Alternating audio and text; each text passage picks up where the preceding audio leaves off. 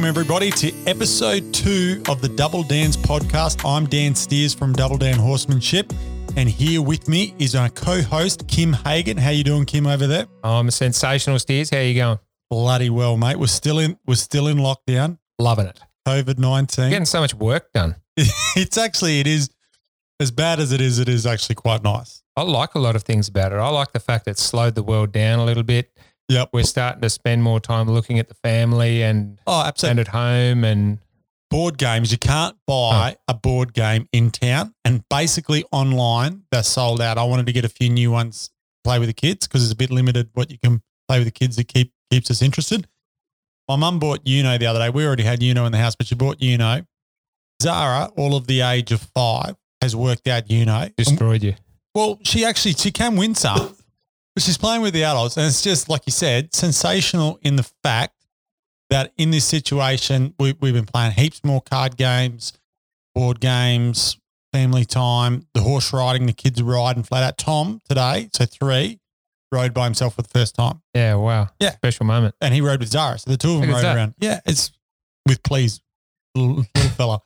He's vicious. Yeah, so it was... So, we're getting in that opportunity, and anytime Mum comes down in the arena now, Tom's like, I'm coming with Mum. He wants to get on board and ride. Yeah, that's awesome. Doesn't want to be left in the house. So, I gave my family a little bit of a real estate and economics lesson with the Monopoly. Really? Yeah, not welcome back at the table anymore. See, I've destroyed them. You would, because for those who don't know, Kim is one of the smartest persons I know, and he's played a Scrabble with my mum and sister up at the Caboolture, actually, in Queensland there, and they still haven't got over it. Really? Yes, they still bring it up all the time. That was hot competition up there. Well, they thought you just creamed them. They were sweating it. Well, that's it. I'm not playing again with them. Did you play with Pia? Was she involved? I think she made an appearance, but she was floating around with Zara. So I don't think, not properly. I would have been scared. So this is our second episode. We have not released the first one out there in the public, but I have listened to it back, and it is fantastic. I'm just going to toot our own horn. It's great. So I wanted to just thank everybody for the great feedback. I know we haven't released it, but I know there's going to be good feedback. So now they're listening to episode number 2. So I'm just like, thank you guys for listening. I know you haven't heard it yet. Is that silly or what? Well, it's optimistic. I like it. Yes. Yeah. So anyway, what I'm going to do is just let everybody know what we're going to be talking about today before we get Dan James on the line. So we're going to cover our El Cabello Day. So this is good for Kim as well, because you haven't really heard a lot of these stories. Yeah, no. You don't know much about Dan and I previous to probably being on the East Coast. Is that correct? Correct. I need a little bit of update on that one. Yep, great. So we got that. We got the Perth Royal Show, which we touched on in the first episode. There's some good stories out of that. There was absolutely some good stories. And then the big move from west to east. So from Western Australia over here to the East Coast. And then we're going to talk about also the first Equitana. If you're ready. Big episode. It is a big episode. Let's get Dan James on the line. Let's ring the septic fella. Yeah, over there in the epicenter of COVID-19. Yeah, did you hear over there actually in Lexington, well, in Kentucky, I don't know about Lexington, but they said in Kentucky there were whole churches of people that just rebelled about the social distancing and just went to church. Hundreds of people in church just went, shove it. And the police were too frightened, given the gun laws, to step in and say, you can't be there. Thought it'd get messy. Following on from Joe Exotic, only in America. How many times are we going to say that on this podcast? Only in America. All right, let's get him on the line. All right, Kim, we got DJ on the line. You there, DJ? Ooh, DJ. How are you, Dotty? Hey, guys. Good, boys. There you go. Have you had a rum or two? Or Yeah, so for those that are listening, we've done a bit of a reverse for episode 2. So episode 1, we videoed when it was Dan James's evening and then our daytime. We're now here in Australia. It's nearly, I think, 8 p.m. 8 o'clock, which would make it frightfully early in Lexington, Kentucky. Yes, so Dan's had to set the alarm to wake up. So Kim and I are actually drinking a rum and Coke as we speak. Beautiful. Sponsored by Yeti cooling mugs. Yeah, we've got our Yeti cups over here. And Margaret cup. Yeah, for those that are listening, we're sorry if you get that misophonia. Do you know what misophonia is? That where drink jingles in there. Anything, they just can't stand the sound of people eating, drinking, that sort of stuff. That'd drive you crazy. That sort of stuff in the background, yeah. So we apologise if that comes through. So anyway, I thought we'd start with a little bit of a catch up. So we're all still in the lockdown situation with the COVID-19. Last time we talked a bit, or episode 1, a little bit about the Tiger King. This episode, I wanted to talk about the catch up. Have you been training, Dan, any new horses or anything while you've got this downtime? Yeah, I got actually a really interesting horse in right now that just arrived 2 days ago. Is, I guess, reasonably well known over here. He was one of the upcoming future stars of the racing track. And anyway, long story short, he has trouble in the start gates. So he turned up here about 3 days ago. So he's going to be kind of an interesting one. He's quite the opposite of .com. Got no problem getting out of he the got starting. out of the start gates, don't worry. Straight over the US of A. Boys, we all had our day. Not as many as you did, but anyway, well, that's interesting. Getting, I guess, a racehorse in. What about from your own team perspective? Is there anything there? Just the other new yellow horse, mate, that I've had for a couple, I guess, for a month or 6 weeks now. The new yellow horse, old Applejack. Applejack, Nice. tell us a bit about him. Yeah. Sounds like a cider. Yeah, well, I've got Isabella to thank for his name. She's seen him come out and she was saying Applejack, and I was like, where did she get Applejack from? Well, of course, it's from My Little Ponies. Nice. And her favourite one is Pinkie Pie, and Pinkie Pie's best friend is a Palomino called Applejack. So Applejack it is. At least it's the right colour then if she's got the Exactly. Palomino. I was impressed.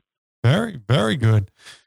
So yeah, for us over here, we're full steam ahead with horses too. We got a bunch in, but my sort of deal is a little bit more getting them ready for landmark and sales and things next year. We've got a few horses to start as well, but I think we notched up. We're about sitting at 19 horses a day over here. We've been ticking over, so keeping ourselves certainly busy during the downtime. I'm feeling decidedly lazy. Well, the thing that just worries me is most of them are mine.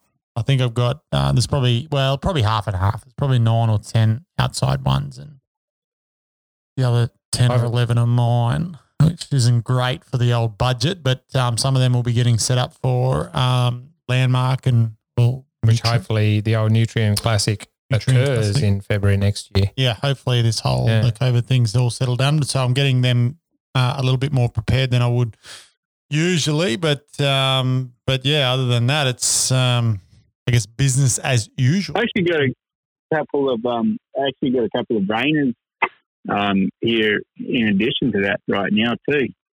So outside reining horses. So Craig Johnson and I have gone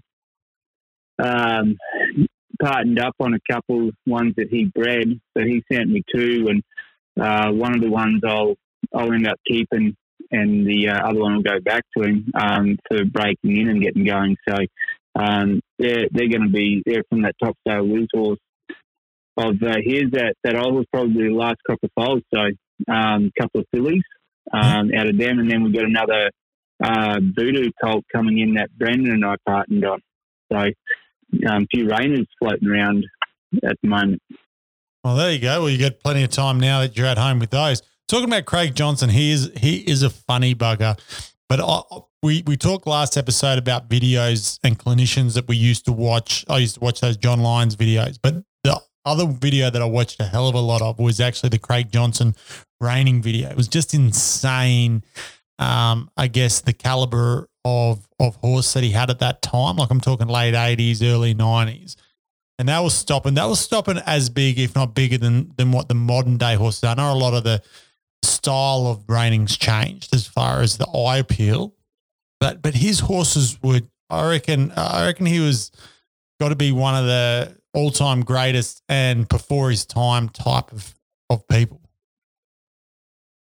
I've actually heard very similar things to that on several occasions about just the amount of talent that that Craig had. Well, not I say had, but has as a horseman and a trainer.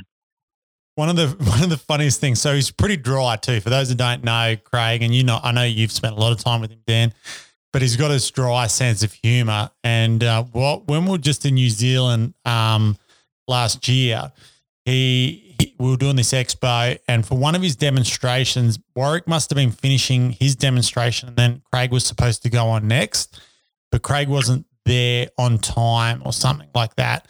And so Warwick actually pretended to be Craig, and he did like a whole accent and like pretended he was Craig for everybody that was turning up. And anyway, Craig was of course arrived. He wasn't that late, and Warwick was doing this impersonation of him. So it was pretty funny, whatever.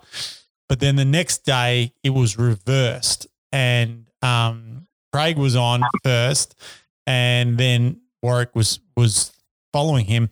But Warwick wasn't late. He was there on time. So Craig got him into the arena and said, I just wanted to have you in here, and said, I'm such a huge fan of yours, Warwick. And he's like doing this whole thing about telling everybody how great of a guy Warwick is. And then he pretends his phone rings. He says, sorry, Warwick, it's my mum. She's just calling from home. And he answers the phone, and he just goes off on this conversation with his mum. And he's talking about Warwick Schiller, and of course it's not a very common name in the States, so he's trying to explain to his mum on the phone. So genuinely was his mum? Well, no, he wasn't on the phone to his mum. He was pretending, and he was doing this thing back and forward, but it was so rehearsed, like it was scripted. And he's saying, "No, Warwick, no, this is how," and he spells it out, and so it's got the two W's in it. No, that the W's silent. No, not the first one. the second one, Mum, the second one. And he's like, is he a good horse trainer? She must say, like something. He's like, he's pretty good, but no, he hasn't won as much money as me. No, Mum. No, he doesn't. He doesn't like riding them. He does things on the ground. No, but he's still good. And that's what he's doing. And so they recorded it, and I watched it, and I'm like, this is sensational. This guy is hilarious how he's just done it. So we had like a catch up. At the end of the event, these guys are really hospitable over there at Equidays, and there was a big dinner thing. And so that's when I come to knowledge about it, and they showed me the video. And so I talked to him about it, and apparently his Craig's girlfriend was saying that he was like literally hours in his hotel room rehearsing that the night before. He put in that much effort. Did that let you down a little bit? Yes and no, but then it gave me like this whole new respect for how much effort and commitment he put into it. And it was just gold. It was absolutely gold. So he has certainly got a great sense of humour. Yeah, that is very true. Very true. So in a way, I thought what we might do, Dan, to start this episode off is recap, I guess, a little bit of our timeline again, following on from our first episode, and get into the El Cabello days. How's that sound? No, mate, that sounds like another rabbit hole. So first of all, to explain, and I'm actually a bit intrigued because some of this stuff, like this is where our timelines sort of meet. You are the white rabbit, Dan James. He is the white rabbit. Head down. That's the Easter Bunny, mate. That's the Easter Bunny. Yeah. The COVID-free Easter Bunny. So even for myself, how did you originally get? And I guess we should explain to listeners first. El Cabello, Blanco was called. It was a resort back in Western Australia that I guess had Spanish horse Andalusians, and they were doing sort of their themed horse shows. Well, it was a franchise because they had one in Sydney. You did. They did bring it to Sydney, and then they also took it to the States. But the first one was there in Western Australia, and it was set up in the late 80s, early 90s. And then it got shut down and it got reopened. So we were following on from the reopened bit. So all the horses got sold. You know, I think it changed hands several times, but whoever owned it previously never brought back horses. Then they decided, the current owner decided that they were going to bring back the horses, and they went to Spain and bought some horses from Spain, and then they brought in Jose and Manolo Mendez and sort of got the old team back rolling again. But somewhere in there, you got involved. How did you get started with El Cabello? Well, mate, it does kind of continue on from previous episode when we talked about the big nighttime show in Perth called Spirit of the Horse. That was actually my first introduction to El Cabello Blanco, and I know that you kind of knew of it as a kid growing up, but I'd honestly never heard of it. And they happen to have a lot of horses also in that show. And the owner, whose name was Matt, or Matthew Pavlinovich, known better as T-Rex to most of us. Did he have small arms? They approached me at the show. What's that? Did he have small arms? Hang on, Kim. We'll talk about T-Rex in a minute. We'll get this part. We'll get this part done. It's making me have revisions. So they approached me and they said, would I come out there? And at that time, I was still committed to the cattle station up in the Kimberley, and I sort of passed it up. And they came back, I guess I want to say 2 or 3 more times.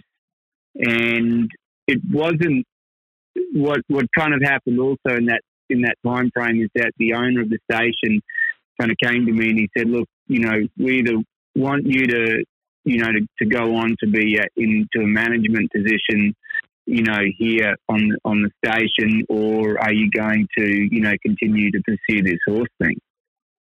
And that was probably very much a, one of those forks in the road kind of deal. I certainly had the opportunity to stay there. They were going to go through and put us through and do our helicopter training and other different things, and basically set us up to, eventually, get into a management position for them. So I ended up obviously deciding, well, I haven't kind of seen this horse thing through enough, so I said I'm going to continue to pursue it. So that was where I parted ways with Liveringa and accepted a job from Big Matt to go to El Cabello Blanco. And I was like, well, I'm not going to do this show alone.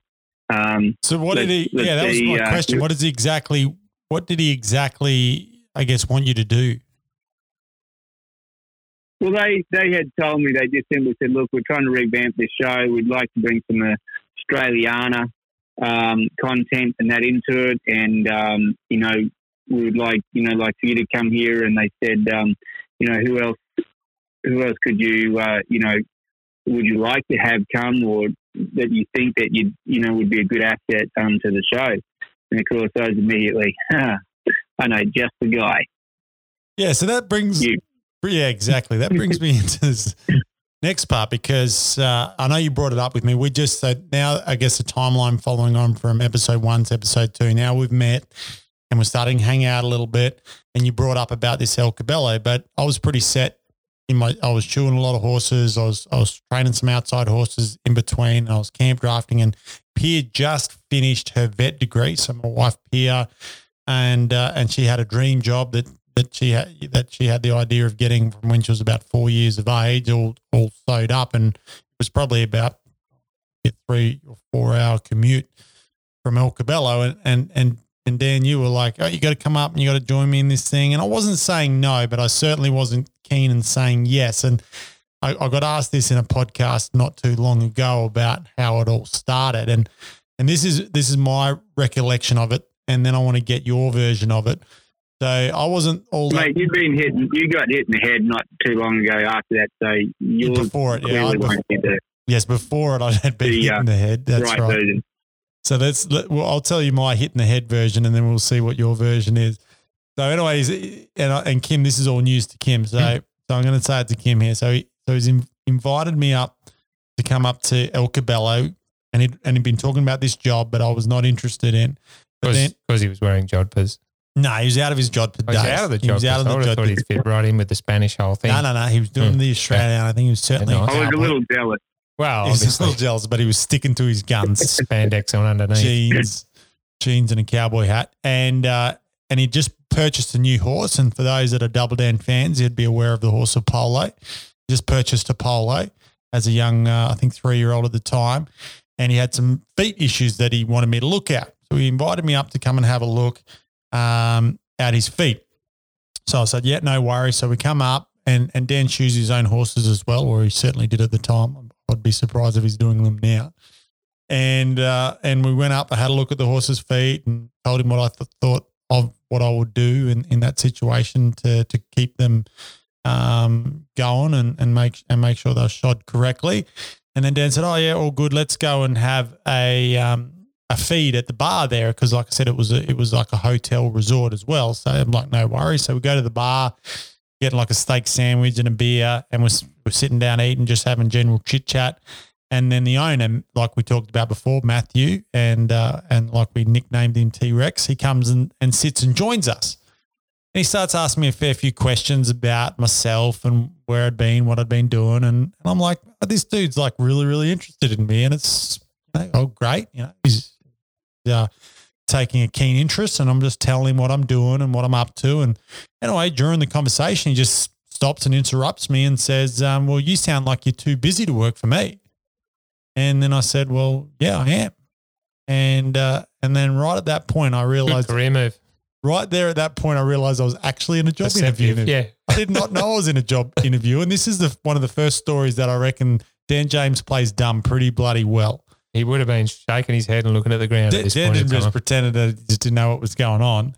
And I was like, okay. So Matthew just says, because he's obviously got more important things to do, he just says, he says, you just write down what you want, to come work for me, and send me an email, and we'll go from there. Is that the truth, Dan, or have I twisted it? Actually, pretty accurate. For a bloke that's been out cold a few times. I know, but I just could not believe he could think like that, to think that I wasn't going to come up there just for a job interview. So you tricked me with your horse, or did you actually want me to look at your horse? Well, no, I definitely wanted you to look at the horse. But yeah, that definitely wasn't the main goal. So then that I guess sparked my interest when he said, write down a deal and go from there. So Dan and I then talked, and Dan said, and we should have never ever left. No, we had. So we both had probably the deals of our lifetime. But going back, Dottie, you didn't think to say to Steers, this is the deal. We need to jump on this. Well, he was saying that. What I have found with Steers over the years, it's all about the presentation of the idea. We'll talk about one day about, him in Walmart over here and different scenarios. And it's all about the presentation of the idea. You picked that up right from the start. That's what I said. He plays dumb so well. This is how I know Dan James is a lot smarter than he looks, because of these types of stories. There's a backhanded compliment if you've ever had one. These types of stories is how I know. And there's another one from Broome that I'll tell at another later date that I tell you what tells me again how smart this guy really is. So that gets us both started at El Cabello. So from there, he accepts the offer, like Dan sort of alluded to, that it was really the deal of a lifetime. So to explain it to our listeners, we had our own horses getting cared for and paid for. We were paid to train them, to perform in the show. We had house, so the accommodation was all included, and they were feeding and looking after our horses. We had all day to train and work our horses, and then we'd do sometimes maybe 1 or 2 shows a week, sometimes maybe 3 or 4 in a busier week. And then other than that, hang out at the resort or do whatever. It was crazy. And we're getting paid quite a lot. And we also got fat. Yeah, well, I think I kept my shape at that point because I was still shoeing a lot of horses. But you may be talking to yourself. I definitely, that was my first fat moment in life after living at that resort and eating resort food. That was actually really good food. Actually, that's probably why, because that was before I moved up there. You were actually right in the resort. When I came into it, we had a house that was part of our accommodation. So then we started cooking for ourselves up there. Things changed a little bit. That's right. Let's backtrack a little bit. I suppose we're heading here. Where did you guys go to leave this fantastic deal? Well, it was a part of Matt. Just a short version was he was a businessman and a property developer, and and things. He had some big property development that was supposed to go through, and then he was going to have all this money, and they were going to buy more horses and have more staff, and they were going to create essentially like a whole new show. And that's why in the interim, our horses were getting used in the show, but he was going to be getting their own horses and we were going to be training those. So that was where the asset sort of was lying there. But the development just sort of wasn't ever happening. And T-Rex died out. And so part of the budget also died out. And so he was Extinction issues. Yeah, there was a few things there where he wasn't paying all his bills, and minor issue. But the bloke's T-Rex, he can do what he wants. But yeah, we'll get got little arms and a big head. He'll chew your head off. We'll tell you about. We're going to hold up on T-Rex. Poor fella. We've got a timeline here. He's definitely got a timeline. He's going out as far as the evolution goes. He's gone. That's right. Sooner than later.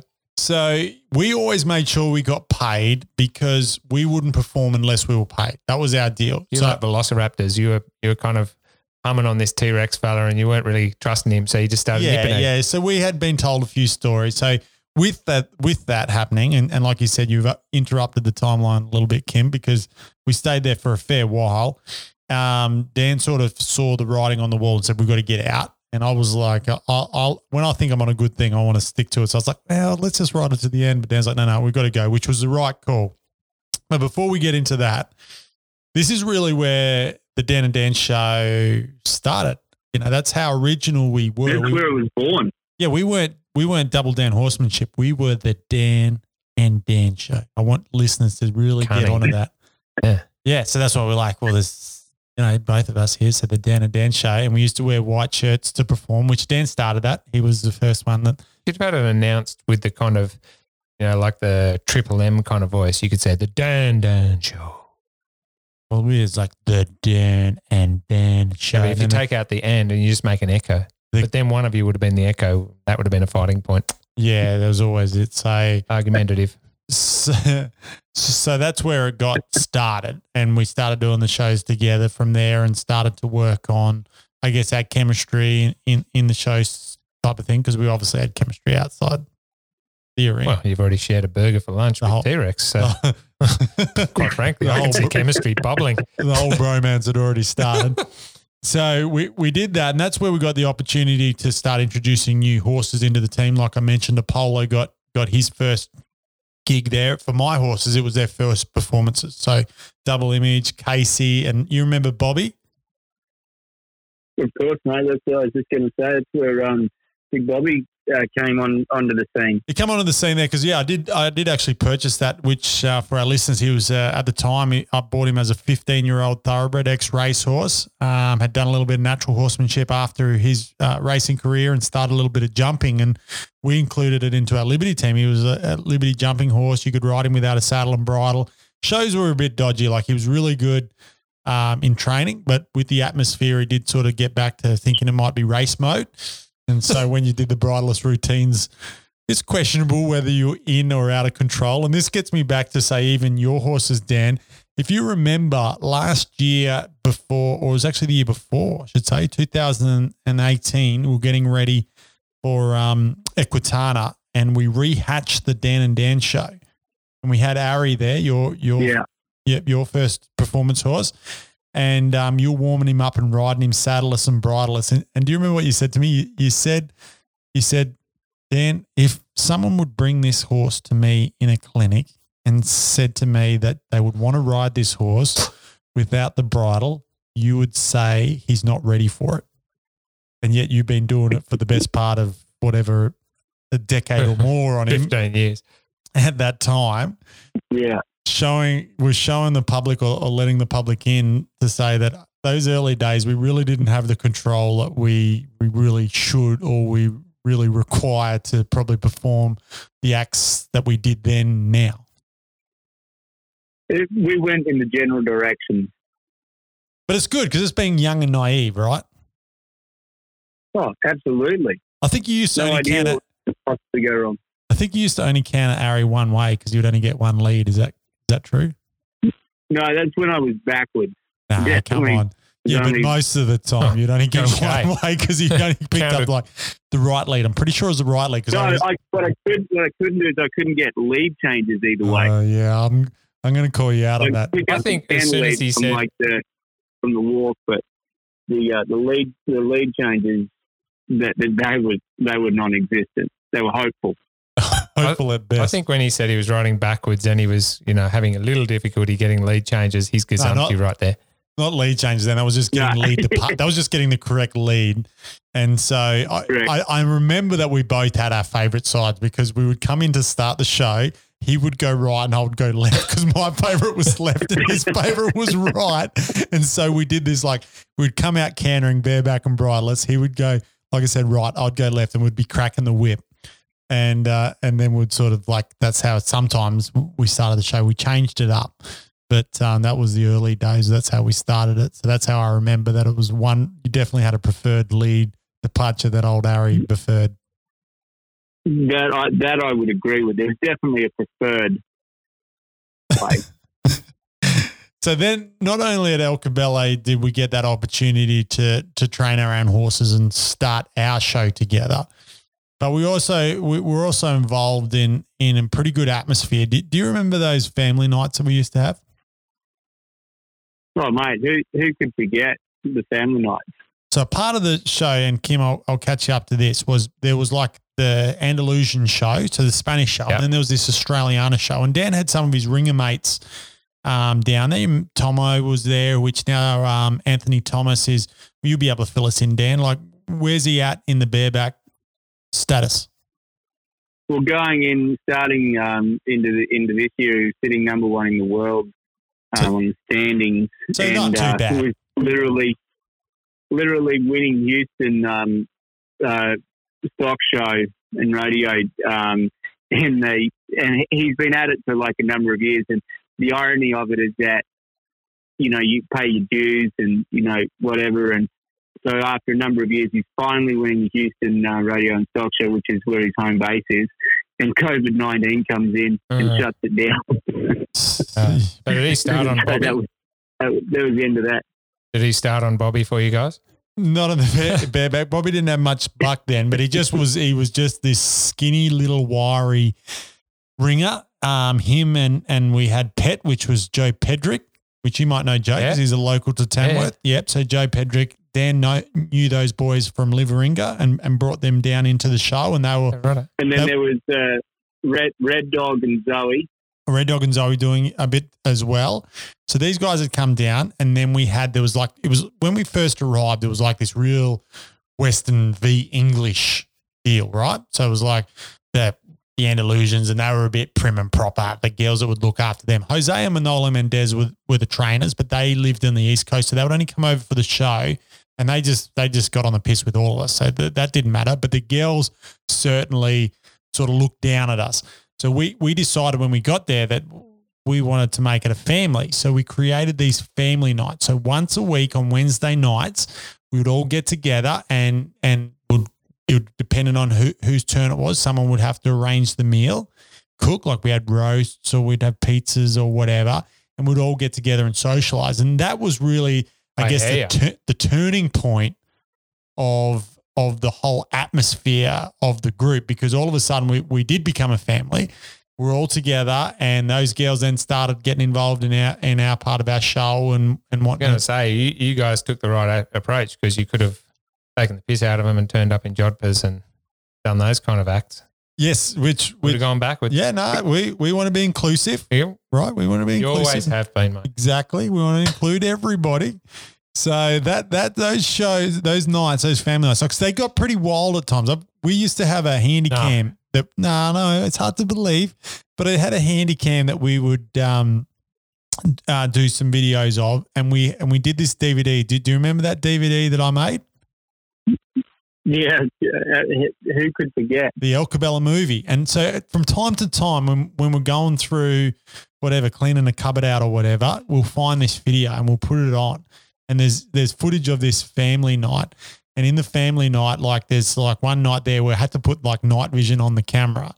And there's, some rap music and things going on and some dirty dancing and whatnot going on, and the lights are out.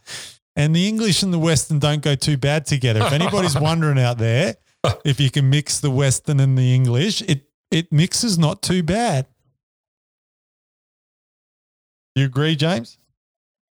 Mate, couldn't agree more. So from the family nights and we started hanging around, there was a bit. These family nights sound like family nights. They just kind of, the family's involved, but that's, there's videos around like that. No, look, it was just it was all lighthearted. I mean, family, so don't think that way. There was some other little deals that I want to bring up here. I'm glad you cleared that up. That makes everything. Well, I could see where Kim was going with it, Dan, and he always goes there, which I'm so innocent that it doesn't come across. You're the first one to pick up on it. Yeah, because I can see. I pick up on what you're putting down.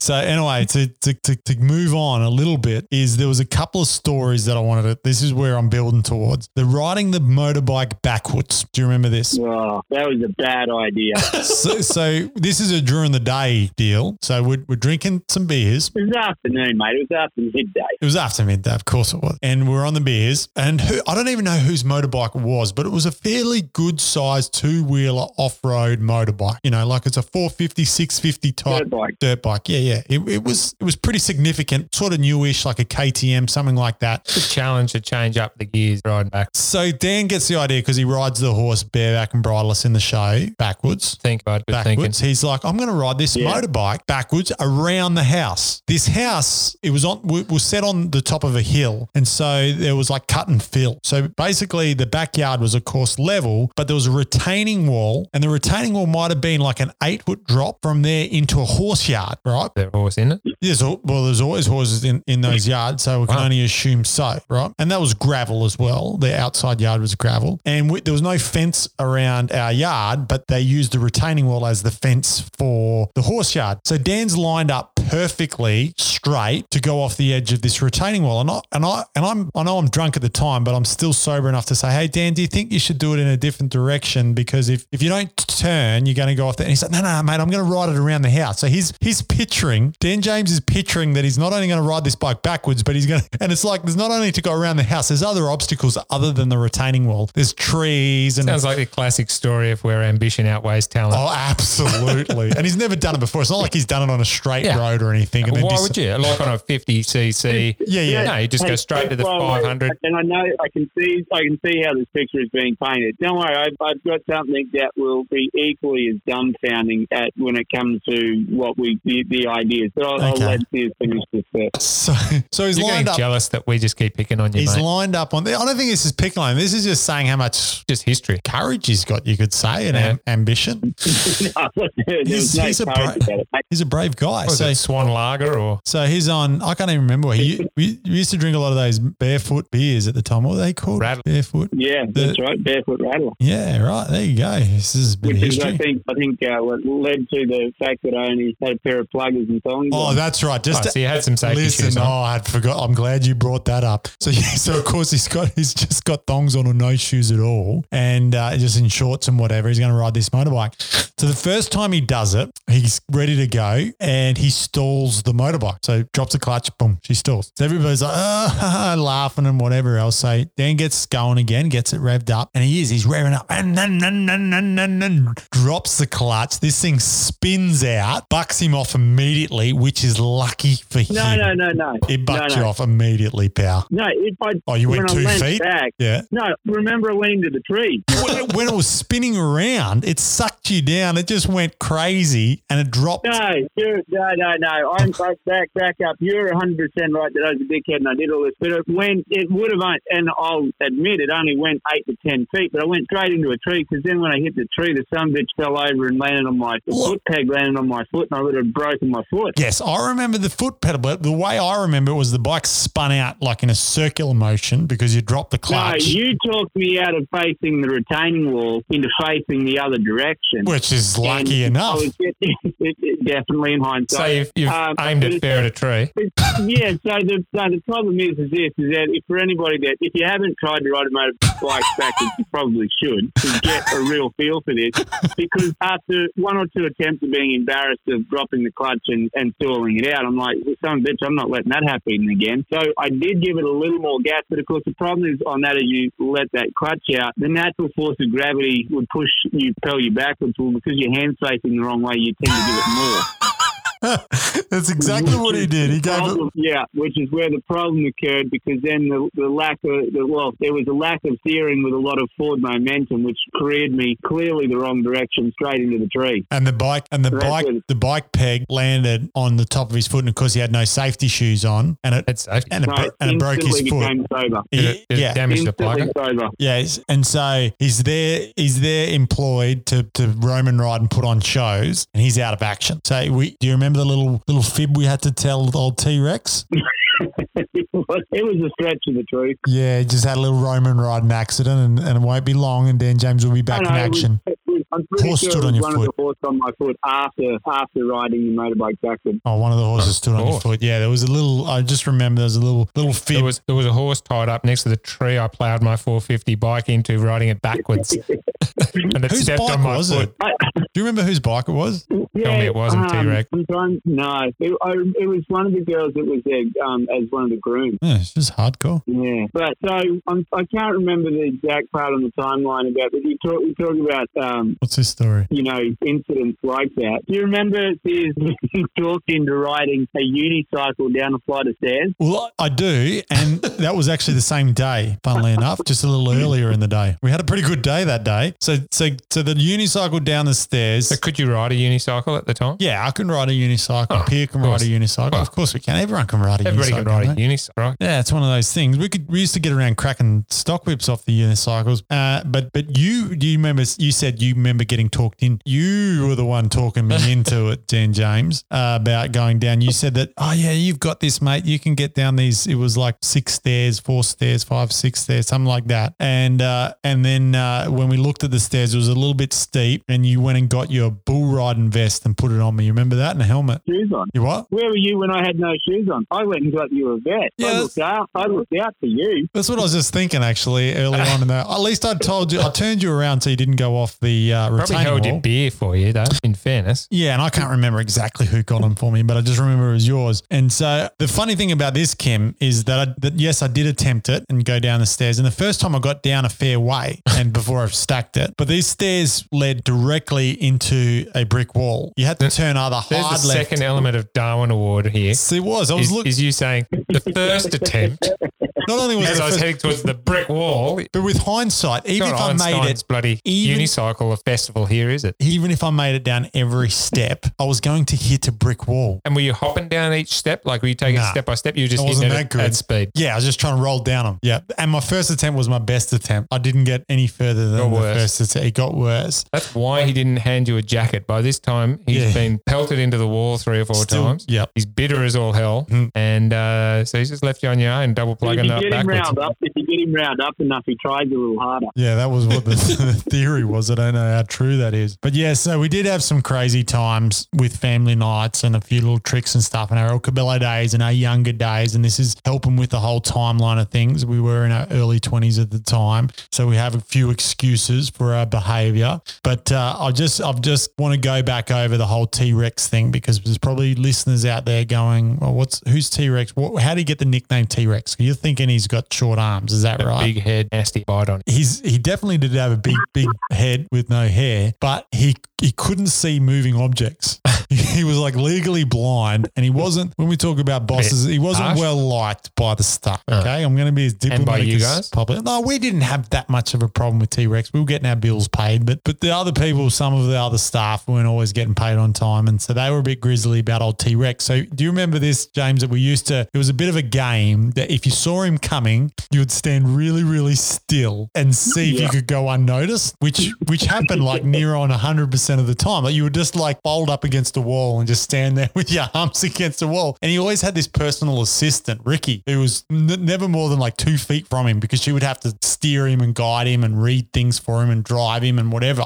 And she would just be like laughing to herself and smiling because she knew what we were all doing. You guys just picking on this poor bugger with no eyesight. Well, yeah, but I don't know if he was a poor bugger, that's for sure. He was a rich bugger. This is probably what he was. And he wasn't paying his bills. So we would do it. And I remember one time I was like leaning against like a column and he's seen me. Yeah. And he's like, oh, Dan. And then you just have to be like, oh, hey, Matt, how are you, buddy? And just like go into a conversation with him and pretend that you just hadn't seen him either. Yeah. It's fair enough. I mean, things just happen. Oh, But T-Rex. do you remember when he got taken out by the two Roman riding horses? Oh, I do. I absolutely do. So the Roman riding horses used to, and they're not now, but at the time Dan used and trained these Andalusian horses that were a part of the Spanish show to do the Roman riding, and they were a fantastic pair, a couple of grey horses, and they used to be tied like at the girth point to sort of hold them together, which I'll be able to tell another story about that. And Dan used to sort of turn around backwards and then jump off them, and these horses knew the outgate, and they would just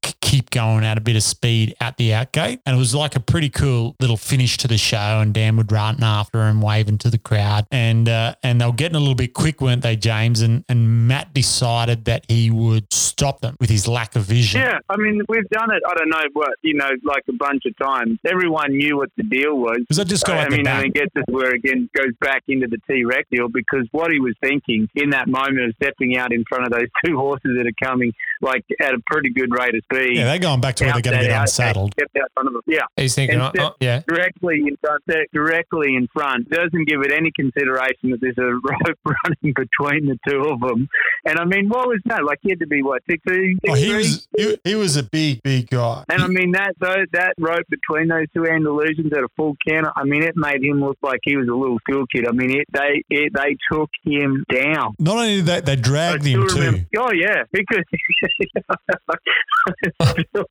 I can still see the image of him just getting, it was like watching Roadkill. Sympathy oozing from .com over here. But like Tiffany, the assistant, fair dinkum, where's she at this point in time? She'd be cowering in the corner. She actually used to be T-Rex has come out, got T-boned by bloody T-Rex got T-boned. I like that. Just taken out. Well, she was in the show as well. She used to ride in the show, so she would have been preoccupied. Oh, so big T-Rex has gone out there. He said, "I'm a big fellow with little arms and a big head, and I'm just going to stop these horses. These are getting out of control. Andalusian, thoroughbred, I don't care. You're going to stop." Yeah, well, no, they're not going to stop. But So what did the crowd think? Well, they didn't see, because it was just there was like a little alleyway, and that was about where. So then, if any of the crowd could see, they would have just seen the start of it. These guys, because what they would do is they'd go out of the open gate, and then there would be like a 90-degree turn to the left. He got dragged around the corner. So if anyone did see it, they would have seen him getting dragged, but they wouldn't have seen the end. So was he maimed? Did it knock him about? It wasn't too bad. That part I'm pretty sure he was all good. I just didn't really like him much. They didn't really kind of go around to check on him, Eventually the rope broke. You're not being too fair to us, Kim. Kind of got left. We didn't have a whole lot. It wasn't like we could do much about it at the time, and he dusted himself off, and he wasn't necessarily the best of people. So I'm trying to be diplomatic on the podcast, but you're painting us in a bad picture, which I don't like. Oh, I like that. Old T-Rex got bloody coming to it. So, pay your bills, T-Rex.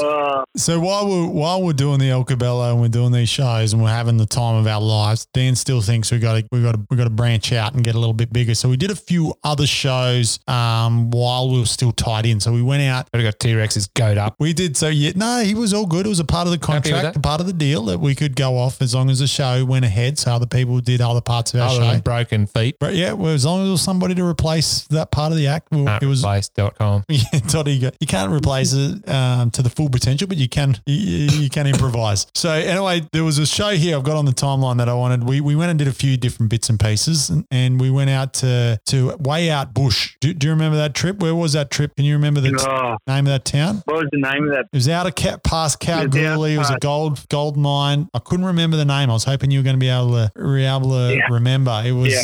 I'll have to look it up and put it back out there. It's just famous basically for gold, but it's an old town. It's probably about 1,000 k's from Perth, 900. It was a fair trip out there, and we went out there to do our big show. Like we're going out there, and we went out to the middle of nowhere, and it was like we weren't fussy, but we wouldn't even let our horses go in the yards that they provided for us. It was like we got stallions and things, and and it was a bush racing deal where they would race the horses 3 or 4 times in the day, different races. But the best part, I remember, like, we've gotten out there and it's like midnight, 1 o'clock or something in the morning by the time we get ourselves there, and we wake up. I remember getting up and the first thing we seen the next morning is, if anybody knows on the trotting track how that they have a vehicle that goes in front of the horses with the arms so they get to start them. Well, there's one old mate out there training his racehorses with this same concept, and what he would do is that they didn't have anyone exercise riders, so this is how he'd train them. He'd have that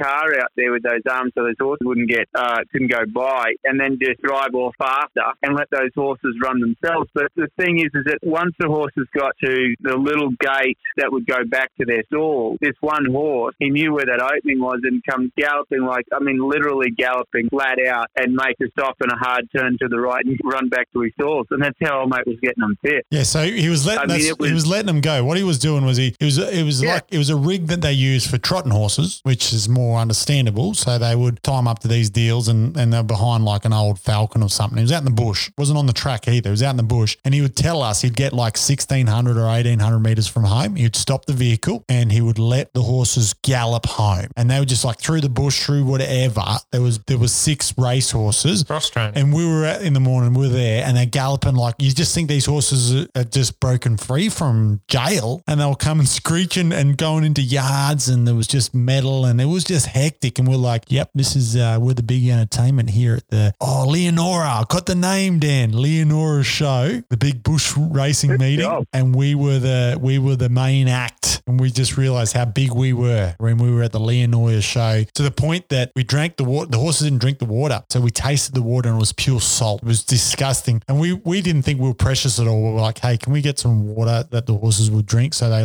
brought in local town drinking water for our horses to drink at the Cunnamulla show. So we really knew we'd made it. Somebody at the Leonora podcast that's being recorded tonight talking about those stuck up bloody Dans that came out there. I'd be surprised if there's a podcast. Flash water, and they wouldn't have. I'm pretty sure that they don't even know what a podcast is in Leonora. Still counting the horses. I'm still pretty sure that back in 1920 somewhere, they wouldn't even have COVID-19 in Leonora. Wouldn't exist.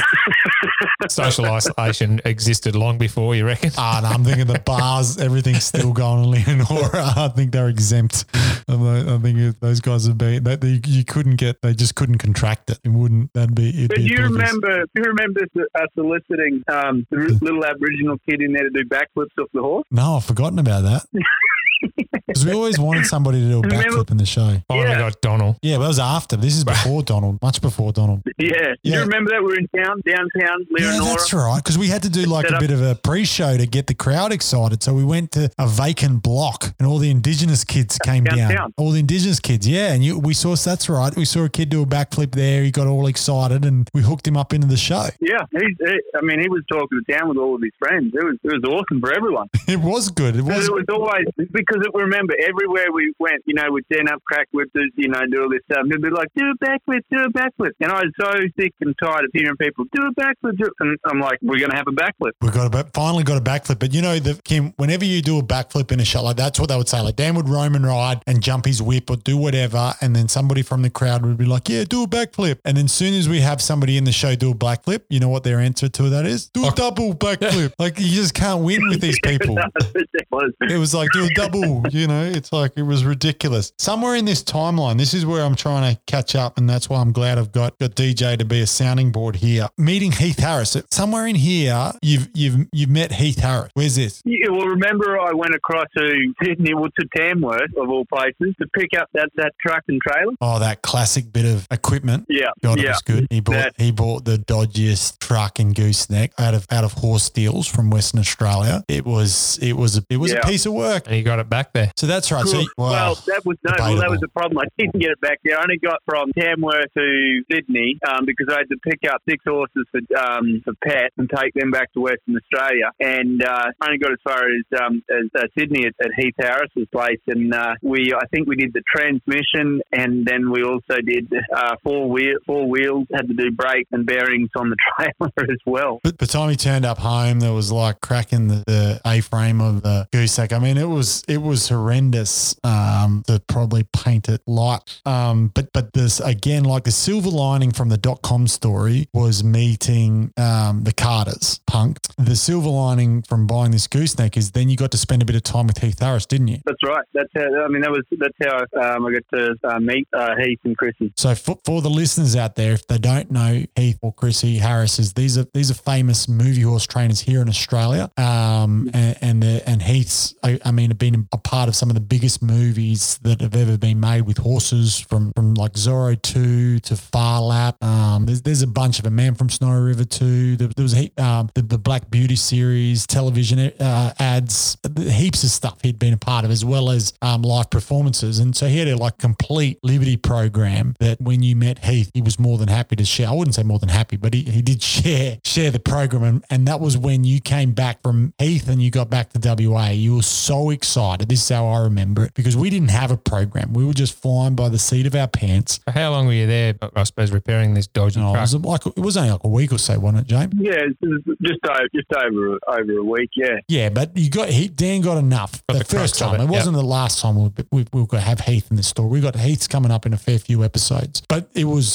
certainly the first. And when Dan came back from there, I mean, this is like a kid in the candy store, again, would be underselling this story. He was so excited. He'd learn about mark training, about Liberty, about the circles, because you just got Amelia half-heartedly trotting a small circle one direction around him. And Dan was like, how cool is this? Well, now he's seeing Heath's deal. It's like his horses are cantering circles, both directions, stopping, mark training, rearing, laying down from distance. It was just crazy. So from there, this is why I put it into the timeline, because everything just changed for both of us. It was like, even though I wasn't there, by having DJ there, it was like we were there together, and everything turned from that point on. Is that how you remember it? Totally. That was a significant, as you said, point on that timeline of made change. So yeah, so we certainly can't thank him enough. Like Heath seeing our show was just like, yep, boys, you got something here, but you got no program, you got no structure. So for Heath coming on board. Like, what do you mean?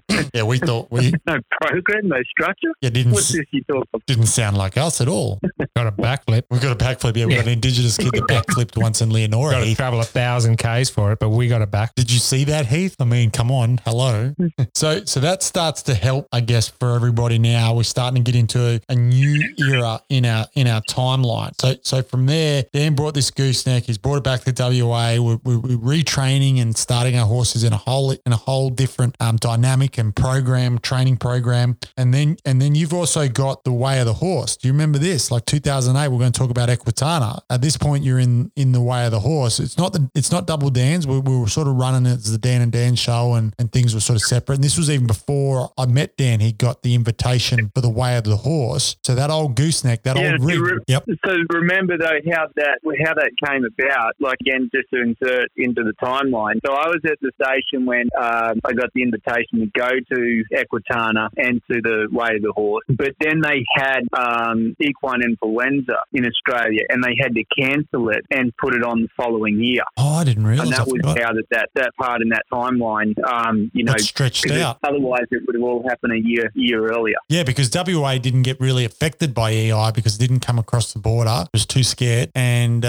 so for us, it was business as usual in the equestrian world. And so yeah, that makes sense, because I was thinking just when I read that back, I was like, well, Dan and I had already done a fair bit of stuff together before he went over, but from the moment I really met Dan, there was talk of this Equitana Way of the Horse, and I'd been to Equitana a previous year and just watched from a spectator point of view, and just like, this show's crazy. I just love to be a part of it. So Dan got the call up to go, and so I flew over, and Dan travelled that old rig back across the Nullarbor and spent a bit more time, with Heath Harris, and then rolled into Melbourne. I flew into Melbourne, and I was his pen wrangler there. This was 2008. 2008 from 2007. Yep, that's right. Yep. So 2008, we rolled down there to Melbourne Equitana, a couple of country boys in the big city. It was all pretty excited. It had a little 3x3 booth. It was a little booth, and we'd just stand there because we didn't have anything to sell or do anything or talk about much.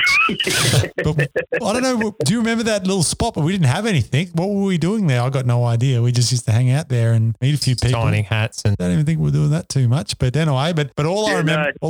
Look across, and Guy McLean had a big lounge chair in his booth, and so that was it. That was in his heyday. Yeah, Guy McLean was selling DVDs, and he was so popular popular that he had like designated signing times, like 10 o'clock. And then there'd be this line out the door, or 2 o'clock in the afternoon, a line out the door. Dan and I just hanging out there together, just spinning yarns and walking around doing whatever we wanted. But anyway, apart from us being so popular, there was the competition, which was for the listeners in America. It's basically a road to the horse in Australia, and they called Way of the Horse. And it was the second year running, and Dan got the invitation, and I was his little pen wrangler and help. And he got your selection out of 2 horses, and we were standing there, and Dan's like, "What do you think?" And one of the horses came up to us and sniffed us across through the fence, and the rest wouldn't have a bar of you. I'm like, "Pick him." So we pick him, and then we get into the deal. And Dan and I haven't done much together as far as any colt starting or anything. We've done these shows, but we hadn't done anything like breaking in together. And all I remember is Dan trying to lasso this horse, and he's throwing the rope, and he'd miss. Throw the rope, he'd miss. And he must have done this, I don't know, about a dozen times. That's what it seemed like. And the horse eventually just but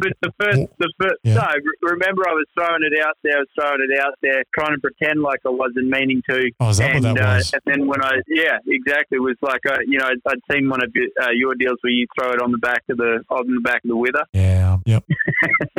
I'm calling BS. That's what you were pretending. But the funny thing is, what I remember is this horse just stopped. This unhandled horse stopped, walked to Dan, and just basically lowered his head. And Dan just placed the loop over his head while he was standing there stationary a foot away from him, and just was like, "Just stop throwing it." That's what this horse was doing. Just quit now. You don't need to throw a rope at me. I'll just let you catch me. So Dan catches his horse. The other 2 competitors still haven't caught their horse. They're doing it 2 completely different ways. Dan catches his. He gets a halter on. He starts working. This horse is the softest horse you've ever seen, right? Butter would melt in his mouth. He's as kind as pie. And Dan's getting about his deal. And then he's like, "Oh, I don't know what to do next. Like, what are you thinking?" I'm just like, "How do you not turn up here and know, like, you've caught him? You're now running out of ideas. I've caught him. And now what's next?" And I'm like, because I've been breaking a few horses in and had a mouthing program. And so I'm like, "Mate, I've got a mouthing program, but I can't just explain it to you through the fence like right now." And you're like, "Yeah, fair enough." And he just went out and just like saddled him, and the horse just didn't buck or do anything. And then he just jumped on with just a halter and just rode him around. I even think he might have even put the bit in. He's just like was the most compliant horse. Well, I can tell the story from my secretary and her daughter were part of the friends down about it. That 17-year-old-daughter.com. It was absolutely gobsmacked at not only your horse wrangling abilities, but your beauty. Because quite frankly, she came back. I had hair. I had hair, mate. Yeah, she came back and she was just like, "That Dan James, he could lasso me anytime." Well, he wouldn't be able to catch her. Obviously, he'd take a dozen goes at least. And but then most of the girls would just walk up and say the same deal. Just rope me. Exactly. But their kind of recollection of it, because I unfortunately missed out on it that year, was that you just blitzed them. You certainly did. Totally cleaned up. And there was some poor bugger, I don't know his name, it's probably best we don't say. But the poor bugger didn't even catch the horse by the end of the 2nd or 3rd round. He was just struggling, poor fella. No, it wasn't. Would have been a very big round yard for him. Yeah, yep. And so Dan walked through this competition basically, and it was a whitewash. He just cleaned it up, and that was probably the really turning point, I think, for our introduction to the East Coast. But you travelled home from that show, Dan, to back with the crappy gooseneck to go back to Western Australia. And is there a story about you getting on the Nullarbor and buying like a meat pie and fuel and not having? Oh yeah, I remember. You think that you get to Equitana, you win Way of the Horse, and you're like, "I'm never going to see another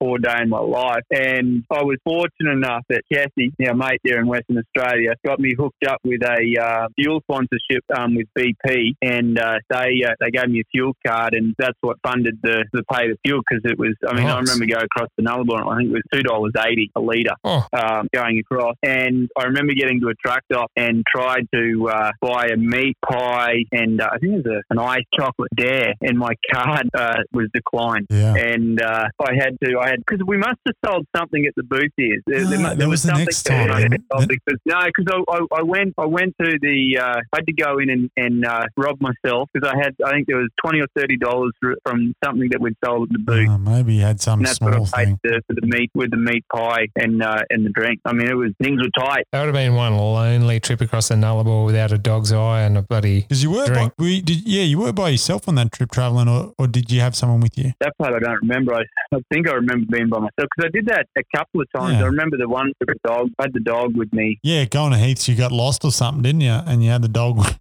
you. Yeah, that was a miserable. GPS.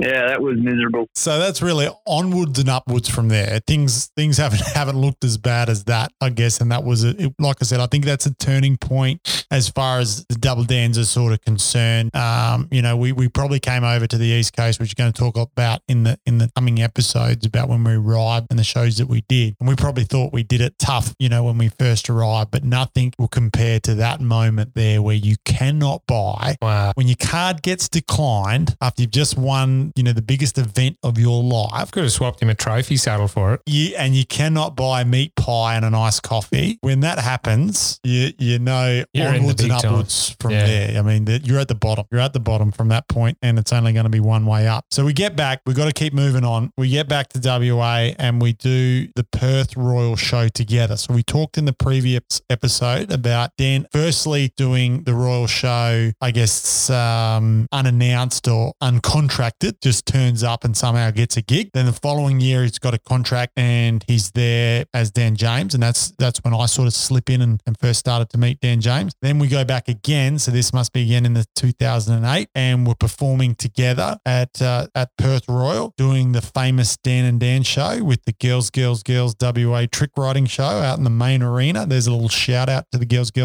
And we get spotted by Sydney Royal, and they give us the invitation to come to the East Coast and do the show on the East Coast. Now they must have approached you, Dan. How did that come about? Good question. I remember Morel coming over to the Perth show, and I want to say that I forget. I don't remember how that conversation arose. I remember them reaching out, contacting us. It was not long after them. Then was also Adelaide. Well, yes, Adelaide. I think is when we did Sydney. That's when Adelaide approached us. When we were doing Perth, because this is how I remember everything. Dan's always got an ulterior motive, when he does something. And so Dan had been talking at that time, like, got to move east. We've got to get there. And Pierre and I were so entrenched in WA with both our families being from Western Australia. Like I said previously, she just graduated being a vet. I'm a farrier. Our life's in WA. And Dan had been sort of pushing in that earlier 2008, we're going to leave El Cabello. And I'm like, we've got a very good job at El Cabello. We've got to go east. He's pushing and I'm holding him back. And then he gets this invite from Sydney Royal, which is like the biggest agricultural show in Australia, to come over and perform there as a headline act. And they're going to pay all our expenses, our travel expenses, which was way more than the performance fee. They're going to pay a performance fee. And Dan's like, they're going to give us this much money. This is enough money for us to move over there, for us to get over there, travel, do the show. And compared to obviously the Equitana living off a meat pie and a nice coffee days, this was big bucks. And he's like, we've got to take this opportunity. That's a solid deal. Because they were going to pay our way to go there and come back. Wow. Travel. That's right. With all our horses. So we're like, Dan's like, let's use that travel money to go one way, stay there and make a go of it, right? And that's really where this timeline gets up to, because we're edging closer. We're still not Double Dan with the Dan and Dan show, just remember. So for the next episode, we're going to branch into how we become the Double Dans and really how we launch ourselves on the East Coast. And it's all off the back of being spotted. And Kim,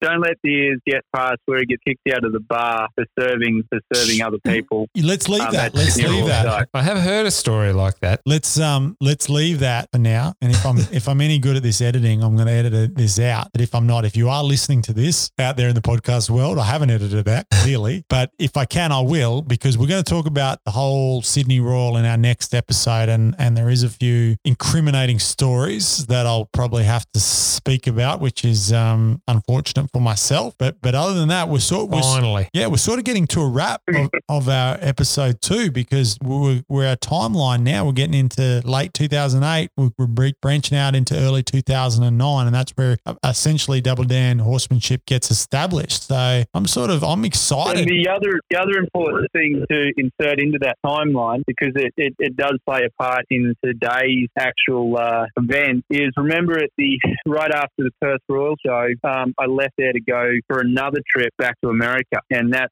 was a crucial part of coming to Kentucky for the World Equestrian Games. For the World Equestrian Games, yeah. Well, I was going to cover the World Equestrian Games in the 2010, so we might leave that story for which will be probably episode 4 or 5 when we talk about that, because that exactly is what you're saying is an integral part of Double Dan horsemanship being in the USA, which will make sense to Dan always being, I guess, really optimistic into into the future and looking into it, because I know at that point there, that's where the seed in his mind gets planted that we're not going to the East Coast, we're going to the US of A. But he was just treading carefully the way that he was preparing myself for the time and telling me, let's just go to the East Coast, as he was then going to go. Once we got to the East Coast, he was like, let's go to Survey. And I was like, oh, it's a pretty big move, pal. But anyway, as a bit of a wrap, we've got to wrap this episode up. We're going to be talking a little bit more in the episode number 3 about how the Double Dan got started. Yes, we'll talk about the Sydney Royal shenanigans and then, of course, the first World Equestrian Games and much, much more. It's been great to have both you boys on board for our second episode. I think we've done pretty good again. What do you guys think? Yeah, I think it was good of James to get up early in the morning, about 5:30 start for him. It was.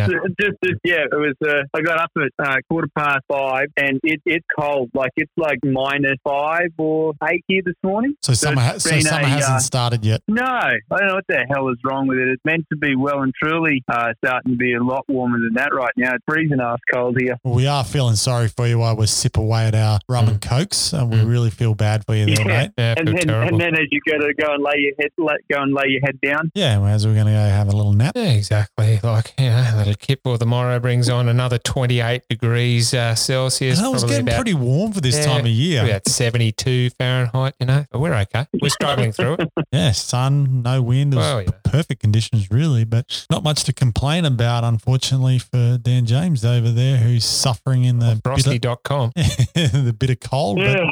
But thanks for joining us nonetheless, Dan James, and of course, Kim Hagen for coming over to the Double Dan studio. Thank you, Kim. Thanks, mate. Thanks for having us. All right, guys, we'll catch you next time. Hooroo. See ya.